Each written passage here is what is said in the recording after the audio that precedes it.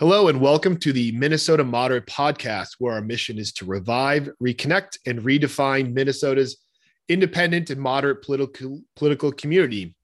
My name is Bradley Sheppy, your host and City of Minnetonka Council member. Today we welcome Victor Martinez.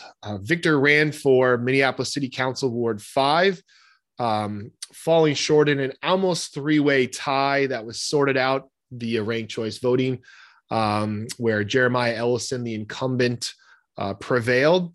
He's been a pastor at the New Generation Church in North Minneapolis for many years. And he's a graduate of Patrick Henry High School in North Minneapolis and has devoted a lot of his time to working with youth in the North Minneapolis area, including financial literacy work and other addiction work. So welcome to the podcast, Victor.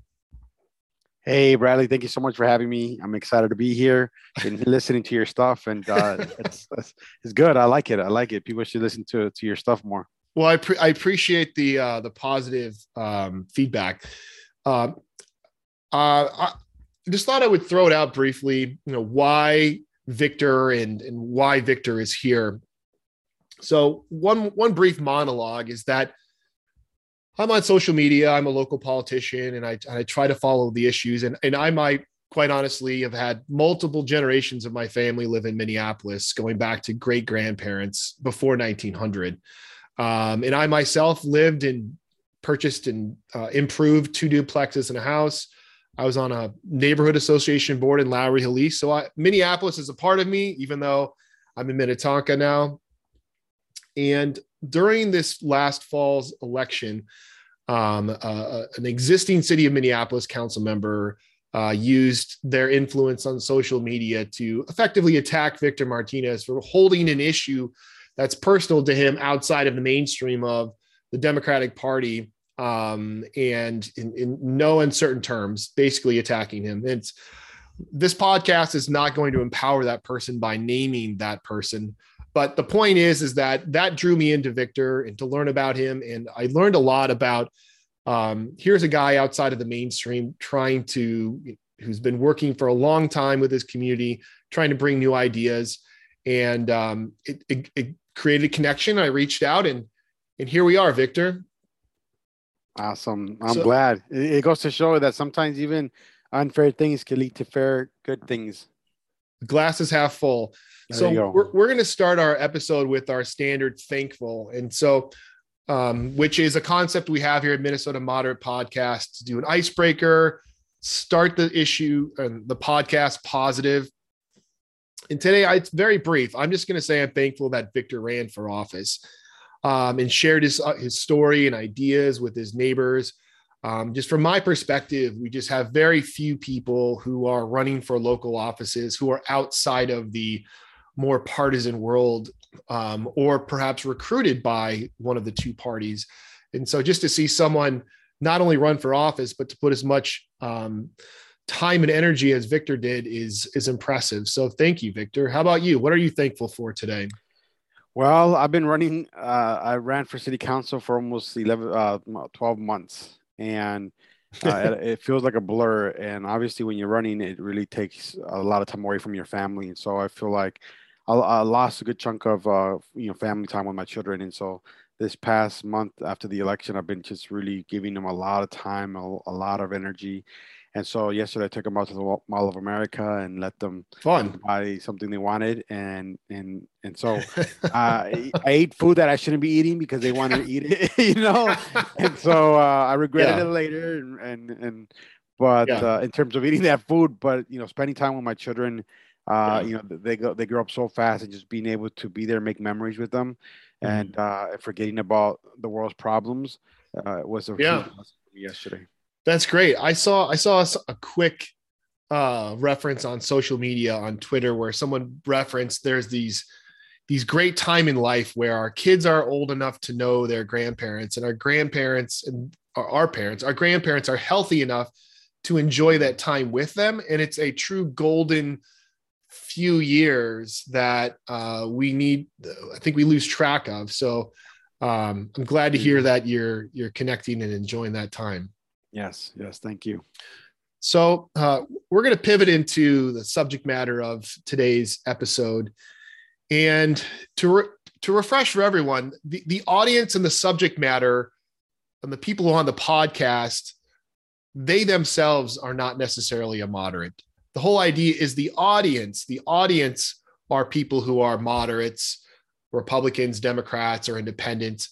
And we are the ones who are asking questions of people who are running for office, who are active in their communities, so we can learn from them and learn about, what's the true direction of our communities and what are the needs of our communities through conversation, not just, 280 character tweets, but just really learn from people and communities. So, Victor, how about you just educate our audience a little bit about yourself? Tell us a little bit about yourself and your background. Yeah, so I tell people I was made in Mexico, born in California, and raised in Minnesota. And just to kind of point out a little bit of the dysfunctional upbringing, I moved every year of my life until I was 25. In Wow. fact, until I bought this house I'm currently in for the last 10 years. And so I know what it is to, be homeless. I know what it is to be, Section 8, on food stamps and, Wow. all those things, and, bought the T-shirt. So that's really who I am. I liked, I was born in California, San Diego, Escondido, California, which is a suburb of San Diego. And I stayed here in Minnesota. I had a chance like, hey, I want to go back to home because that's what I know. But I love the seasons here. I love the change. I love the small town feeling, but yet it's a city. It has those amenities, and I love Minneapolis. I love North Minneapolis, and I love Minnesota. I think it's a unique place, and I found my home here, so I stayed here. Awesome. 20 years later. That's awesome. Tell us about your family. It's like, your family you live with, even if it's extended family. Yeah, my family's pretty small. Most of my extended family's in Mexico. But when I married my wife, she has a huge family, and they're all here in the Twin Cities. And so the holiday went from like, my mom and my siblings to 60 people every holiday, and my house getting tore up, and the railing on my staircase being ripped off a couple of times because the kids just hang on it. We have a lot of young kids in the Latino community. Overall, is very young here in Minnesota. And my wife's side of the family and my family are no exceptions. I think we have more children under the age of 10 than adults. And so they destroy homes on the holidays. Let's just say that. Cheerios and a lot of vacuuming. I get it. I have two. Vacuuming. I wish, man. It's more like patch jobs, man. Patch jobs. Man, I think that's a whole nother conversation. Oh yeah. Like just think about it. Like the average Latino family has 3 kids per home. Yeah. And we're one of the highest rates in the country. And so think about that: 3 kids versus like in the kind of the white community has 1 or 2. Yeah. And so the African Americans maybe a little bit under 3. And so there's a lot of little kids everywhere. And when you bring the family together, I had a friend of mine that's Caucasian, a white guy married to a Latina. And they only got 2 kids, but I invited them over to a birthday party, and they saw how many kids were here. They were literally on the wall like this,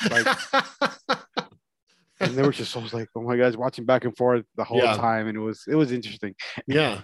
Well, tell us about North Minneapolis. So, I mean, again, what we're really trying to do is learn about communities across Minnesota, and you're our first guest who truly has roots in North Minneapolis. And a lot of us are just, we read the Star Tribune, or we don't live in North Minneapolis, or we only know about crime. So tell us just about the people, like who lives there and their needs and who they are.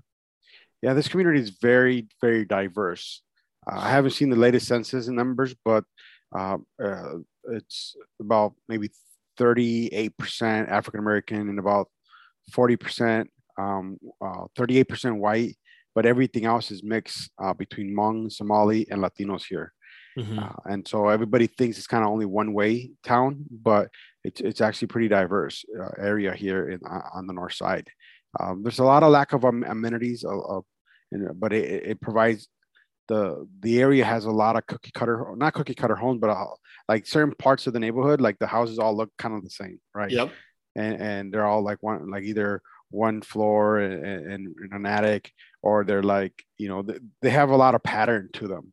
Yep. So when you go down the street it looks nice because there's patterns, the trees, the Mm-hmm. yards, the fencing, it all kind Yep. of, it feels good. And so when you come here, I had to get my guy from Virginia come over, and when he saw what the news showed him over there, he thought this was like a crime ridden, round down Yeah. community, like every Yeah. house with a plywood on it, Yeah. like he thought that. And when I Yeah. was drove through my neighborhood, he was like, there's no reason why this community should be dealing with crime like this. This is a Yeah. beautiful place.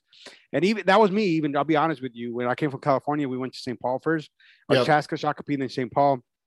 And when I thought of Minneapolis, especially North, I thought it was like shootings every corner, like ducking your head. Like I was really scared of North Minneapolis. And so when I Yep. ended up living here, I'm like, this isn't like what the news been showing me. This is not what I thought it was.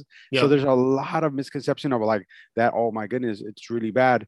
Now, obviously, there's some bad parts in our corridor, and for the Mhm. most part, if you don't mess with the wrong group of people, you use some common sense, you should be Yeah. fine. But the reality is, some parts of our community you kind of stay away from. Yeah. So, uh, tell us a little bit more then about North Minneapolis, about um, how you specifically. Tell us a little bit more about your how you're involved with youth. Yeah. So I was a youth pastor for 10 years, and the last 8 years I've been a lead pastor. And so I've always believed in the old adage that they say it's easier to raise up strong children than it is to fix broken people. And so if you could save a young person um, in their 13, 14, 15, 16 years old, you help them set up for success for the rest of their life. And oftentimes the African Americans, Native, Latinos here in North Minneapolis, we historically, since I've been here, we do the worst in school. And so I always had a desire to do work around education and financial literacy later on is kind of Mhm. where I put my focus on, because our young people, they need money and they don't know how to handle money. And then when they turn 18, they make really bad decisions. And so it sets them up really bad. But I figured the more we educate them with this basic information that sadly they don't get because it's not passed down from generation to generation. Most people in the Latino community, they come in Minnesota, they're kind of the poor or lower income folks in Mexico are the ones that make the migration here to Minneapolis. Yep. Maybe of the winter, and so they don't have that lineage of like, hey, my parents were doctors, lawyers, my Yeah. parents had a bit, they don't come from that. They come from like, they didn't finish junior high, they got Yep. pregnant maybe really young, or they Yeah. had to work, really early in their life, and so those are their kids here. And so Mhm. they don't know, and so being able to empower them and educating them around these basic information, even just helping them graduate, right? Like giving them resources and encouraging them where to get money and where to get resources for college. That's kind of where I've been putting my energy in terms of working with youth in the community here. Like I mentioned earlier, the Latino community particularly is very young. So if you don't help build them up now, the next 10 years, it's going to be harder for them. And that's all through what the new generation church, is that right?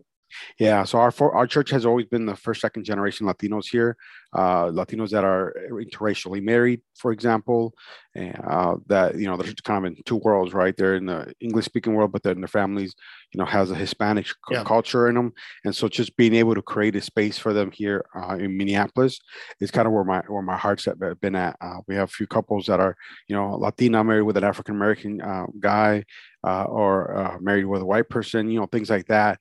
And Yeah. so there's not very many churches that do that in Minneapolis. And so I saw that as a need.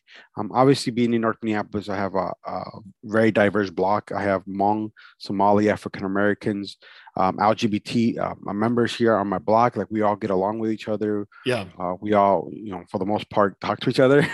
Yeah. you know, but we're really united, and everybody's different. Everybody's background is different, but we all want real basic things here on our block. Yeah. We want to be safe. We want to be have our kids go outside, and so those needs are pretty basic. I've served on the NERC board here in North Minneapolis, which is Minneapolis' largest community organization, and just to be able to ensure those basic things about like, hey, can we get our streets clean? Can we make Yeah. sure our neighbors that are causing a lot of the garbage to like tidy up a little bit, getting them some lighting, some real basic stuff is kind of where I put my energy in terms of just That's the rest of the great. community. And so, how are you seeing it? a lot of the conversation of the oxygen has been around crime, but outside of crime for a minute, I mean, what do you believe after knocking on tons and tons of doors are like the unmet needs of the community in North Minneapolis outside of safety for the moment? I've been here 20 years, and I've met people that have been here 40, 50 years. And they said, Victor, we've been asking for the same thing since 1967. And that's opportunities and jobs here on the north side. Yep. We have West Broadway is the only official business corridor in the city of Minneapolis, serving 80,000 people.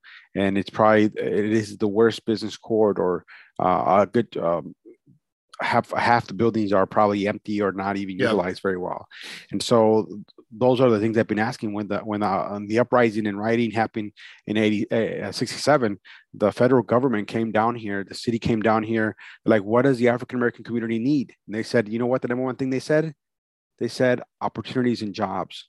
Yeah. So then move forward 40, 50, 60 years, they're asking for the exact same thing. So when I go to the door, people want to, obviously safety, but they want to help with our youth. We have the highest concentration of youth in the state of Minnesota. Think about that. 35% of North Minneapolis is under 18, 35%. Wow. And so youth and rehabbing West Broadway, getting those opportunities back. That's our main business corridor. And that's what everybody kept bringing up. So that became my thing at the door. Hey, rehab West Broadway, help our youth, and everybody just related to that, and it was just the regular everyday person was like, yes, that's all we want. That's all we want. Thank you for sharing. I mean, Victor and I connect at a deep level here. My grandfather used to run an optometry business on West Broadway and Penn, where before the strip center was there. And I vividly remember to this day in mid 80s where they tore through the tar roof into the business, the optometry business, and tried to basically go through a 5-foot brick wall into the neighboring jewelry store business. Essentially just a victim of unfortunate crime, right? His whole store was destroyed. It was Thanksgiving, and just those things that repeat themselves over time. The continued crime is it's a deterrent to move elsewhere. He ultimately moved his business to Osseo from North Minneapolis, even though he wasn't ready to retire yet. So, man, I feel for you, because that was the mid 80s and you guys are, it's still decades after that. And it's the same story. Absolutely. Absolutely. And by me meeting leaders and people that have been around for years, and hearing from them what they think is the issue, like, why does every other part of Minneapolis seem to turn the corner, and other parts of the country? Like, think about it this way: when we came from California, Los Angeles, San Diego, I mean, Escondido, they used to, those are places that have bars on their windows, okay? Bars like this, okay? And the windows. Yeah. And Minneapolis was like pretty decent. But for some reason, Los Angeles, Escondido especially, have just turned the corner. They're doing so much better per capita in terms of crime. And Minneapolis is like up there in the top 2, 3. You know what I mean? Man. So there's a reason people like, oh, it's racism. You know what I think? I really believe it's the division and the white supremacy. And you know what? It was interesting. I used to think white supremacy was only kind of a right thing, but there's a left thing too, because when people think that people of color want this, they'll push it on the community, but it doesn't work because that's not what they wanted. Right. Yeah. And so tell us more. Yeah. Yeah. So the needs of the community be pretty basics. Some people think is like, oh, well, we shouldn't arrest anybody anymore because you're hurting African-Americans. But then you go to African-Americans, the pastors and the leaders, like, no, our young people need to be disciplined. They know how to behave themselves. We just need to give them resources earlier on to help them. But there still needs to be accountability. Nobody says don't arrest nobody.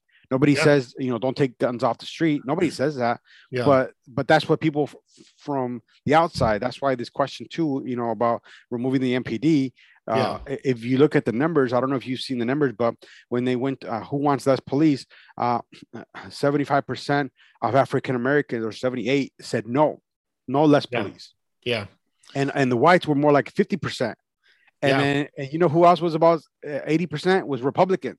So it's like, come on, what do you think this is what we want? That's not what we want. I mean, there's a divide. Yeah, there's a divide. And briefly, so before we pivot into your election, kind of like the latter 10 minutes, comment more on that faith-based, like your I think people can learn a lot about your understanding of whether it's African American or the Latino community and the faith-based issues, and what their needs are and their values are, which might be different from what the politics might be.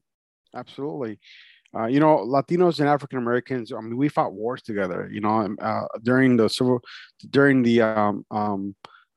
Civil War. I mean, a lot of them went to Mexico because Mexico made African Americans free first, right? They were leading the charge. And so they fought with us, and they bled with us, they died with us, they lost with us, Yeah. African Americans, Cesar Chavez and Martin Luther King were great friends, and they worked together. And so we're really struggling with the same things, but the community here, the disparities is what needs to change. And the disparities haven't changed. In fact, I think they're almost worse now. And so you're always going to have similar results with crime and a problem like that when you don't deal with the disparities.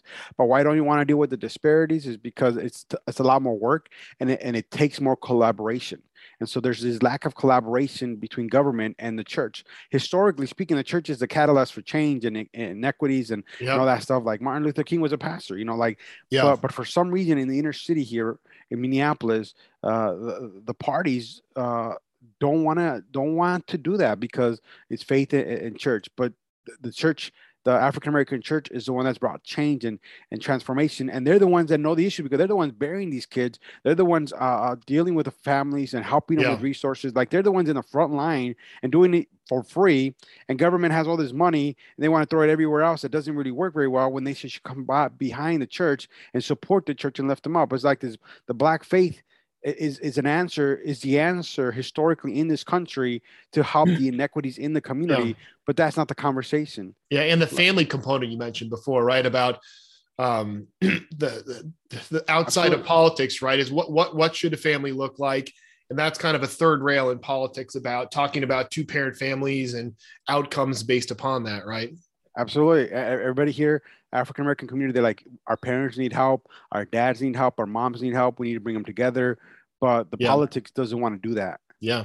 And there's lots of things. I mean, from that don't, it's just an interesting conversation. It could be a whole nother podcast, is this kind of faith-based issue. And I welcome to bring in other people as well. But I also believe there's just lots of other reasons that historically, right, from why people went to prison for nonviolent things, why family court, hasn't valued fathers for a very long time, in their role, and how all these other things shape outcomes, I think, versus just saying it's up to them. I think there has to be a more comprehensive conversation over what are the other outside factors that are making conditions worse to not allow those families to reattach. So, but anyway, it's like the old saying. For me, it's like the old saying, right? Like, if the African American church is not at the table, they're on the menu. Yeah, because they're the ones dealing with the after effects. Like right now, this past year, the pastors here are my friend. I know them, and because ministry, we have an attachment. But they tell me, Victor, for the first time in their history here, we have the governor calling them, the mayor calling them. Like, they don't know what to do. The government doesn't know what to do. Yeah. And what's interesting is in Los Angeles, when I was younger, that was the same situation. When crime was out of control, the government didn't know what to do anymore. They went to the church, say, "Hey, we need you guys to get out of your building and go get in the community." And now it's the roles are reversed. And for the first time, these pastors are telling me that Bishop Howell, for example, is a good friend of mine. He's like, "Victor, for the first time, they're like, the governor's like saying, what do you need?" Yeah. And so there's a change happening. That's good. And that I hope that, they listen well, and I hope we can bring in the faith community, awaken them, and get them really the results that they've been asking for. Because at the end of the day, they need to be at the table with the conversations. They need to have their voice heard, and they need to work together with government. Yeah, it's super exciting. I think there's I think we're all learning how are communities that have challenges, how are they best served, and where do the ideas come from? There's lots of ways, from these top-down programs, money from someone in New York City, to, are we finding the current leaders there? Are we finding the people who live in the community who are prevailing despite the challenges there, and listening and working to them? So that's very hopeful to know that there is some of that conversation going. So let's pivot a little bit to your campaign. We are a political podcast, by the way. So, just tell us a little bit more about that. So I just want to make a brief observation that Victor ran a very grassroots campaign, and, running in North Minneapolis is almost the opposite of Minnetonka. I mean, he had YouTube videos and residents in like 3 or 4 languages on his webpage, and working with very diverse communities all in there. So just tell us a little bit more about it. I think everyone just assumes North Minneapolis is everyone just votes Democratic and is progressive, but it sounds like, you had a lot of success. So it's more complicated, more nuanced than many believe. So what can we learn? Just tell us more about your election. Yeah. What was the biggest surprise is that I had staunch Republicans say they're voting Democrat for the first time in their life. Because I ran on the Democratic ticket, right? Yeah. And so they're like, I've never voted for a Democrat, but you're the closest I got. Okay, I want to vote for you. And so it was beautiful. And yeah, I tell people I'm pro-life, right? And there's different shades of pro-life too as well, right? I'm not on either or extreme or anything like that, but. Yeah. But, when you're pro-life, or if you label yourself that way, you don't do anything politically in the city. So I had to like, this is a progressive city. How do you even dare run as a, and for me to have the results that I had as a pro-life person, was would have made history, really, as one of the greatest upsets in history. I agree. I was told by a lot of people, and for me to be this close, and it was like, wow, people are looking like North Minneapolis isn't all that progressive that we thought it was. Yeah. And North Minneapolis is very strong, probably the most religious community in the whole city. And so if a person of faith or someone that's more moderate, it's going to have a chance, it's going to be here. But obviously we have the very strong Allison name. They all live here in this ward. So it's kind of, they're the gatekeepers of everyone else. They're very progressive people, groups. They're good people, good neighbors, and everything. But the majority of people here, they're not what a lot of progressives think they are. They want real basic stuff. The Somali, Hmong, and Latinos combined probably make up about 25% of the ward, and so they're all more moderate conservatives in terms of family values, family structure. They all live with their parents, right? Most of them are pro-life, actually, to be honest with you, if you really talk to them. And then you have the African American community, which is very similar as well. Then you're talking about over 60% of the community has more conservative or moderate values in their life, right? And so then you get older white folks, which is ironically what I found is the older white folks are more conservative as well.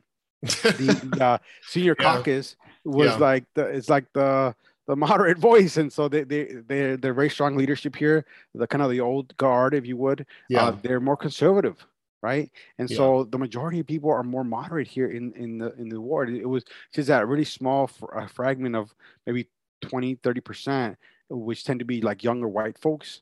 I kid you not, when I would go to the door and I would see on the list that they were like 30-year-old or 29-year-olds, and I saw no signs of any kids anywhere. And I'm like, I just knew it was like a 50-50 chance that they're going to be like abolished police people. Yeah. And kid you not, like I had an interviewer, Sahara Journal was coming with me, and literally I told him that, and the next door, 29-year-old, and he's like, no, I'm an abolisher. I'm an abolitionist, they're like, wow, that's pretty real. And so that's kind of the policy. And obviously those groups tend to be more extreme. So they organize very well. Right. They organize very well. And that's why it sounds like they're the loudest. That's why everybody thinks that this group of real progressives is really big and powerful, is because they're the loudest when they have a big microphone, and all the moderates in the city, they just go on in their life, in their business. They don't want to be involved. They don't like how dirty it is. They feel like their voice is never heard. And so nobody really tries to really give a message to them. If you do get a more conservative person, or even Republicans, they're just low quality candidates, whereas like they don't really have a lot of content. They just kind of throw their name out there. So nobody really courts the moderate group here in the city very well, or at least in my ward, right? Yeah. Well, really trying to be progressive and the new thing on the flyer. Yeah. So what would you say would be a takeaway, or what did you learn new about your community, or maybe just reaffirmed everything? But Yeah. what did you learn from the experience? The main thing is kind of what I just mentioned, where most people are pretty moderate folks here. Yeah. Like I even met people that were atheists, right? That don't like pastors. I met people that were very strong feminists, right? That are a pro-choice. I let them know, hey, I might be pro-life, but I'm not the guy standing in front of a clinic, stopping people from going in there. Yeah. And one lady was like, well, I went to the rally to support women's choice. I'm like, well, see, I don't even go to rallies. So you do more than I do. They're like, oh yeah, huh? And they're like, well, yeah, I'll consider you as my second choice. So people are really normal. Besides Yeah. the crazies, they're all pretty normal people. They want Yeah. pretty basic stuff. Yeah. And that's what I ran my platform on. And I think that's why I have the success, because I created a place and that's why I'm still active on social media and my campaign page. People are like, oh, Victor doesn't realize a race is over. People think that. And I'm like, I get it. But there's a group of people out there that Yeah. have never had someone like me speak with them. Yeah. Never had a moderator like me that understands the social justice issues, the relationship issue with the because everything's about the African American struggle right now, and Yeah. I understand that struggle. I lived around it. I mean, I've seen it. I Yeah. see the unfairness, but at the same time, have more moderate views on things, and nobody's really seen that. And so people are like looking at me still. When I post something on my campaign page, still I get like 500 views sometimes. And it's like those are people that live Yeah. here. My Yeah. emails, when I send an email out, 30%, 40% are still opening my emails. Those are people that live here. That's huge, amazing, right? Vic. Yeah. So that my feedback to you is you're onto something, Victor. Meaning, who knows exactly what hat you wear, but I think people value you. I think they've decided that you're a community Hey, leader. Not just in your church, but on issues. So it took a lot of hard work to get to where you are. So my hope is for your community that you stay involved. So let's get to then maybe a final question would be is what do we think the next chapter of Victor Martinez looks like, or still working on it? I actually have some pretty important meetings the next month or two here with other candidates and kind of the system, the political system. Mm-hmm. And two things I learned. Number one, I like politics. Good.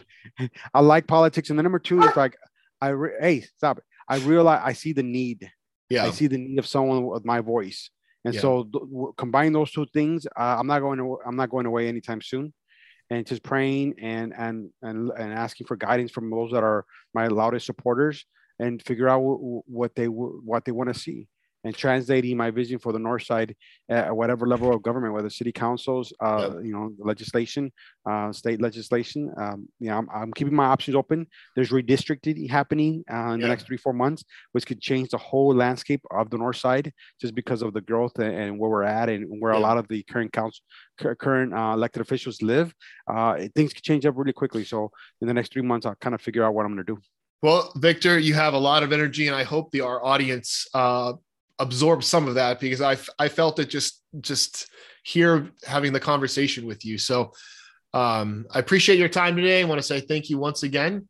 Any final words before I do a quick outro, Victor? Yeah, that's really it, man. Thank you for having me, and thank you for those that are listening.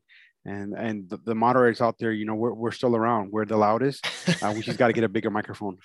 Yeah. Okay. Well, thank you, Victor. This has been an absolute pleasure. It's been a pleasure to know you and feel your positivity and see what you're doing in North Minneapolis for youth.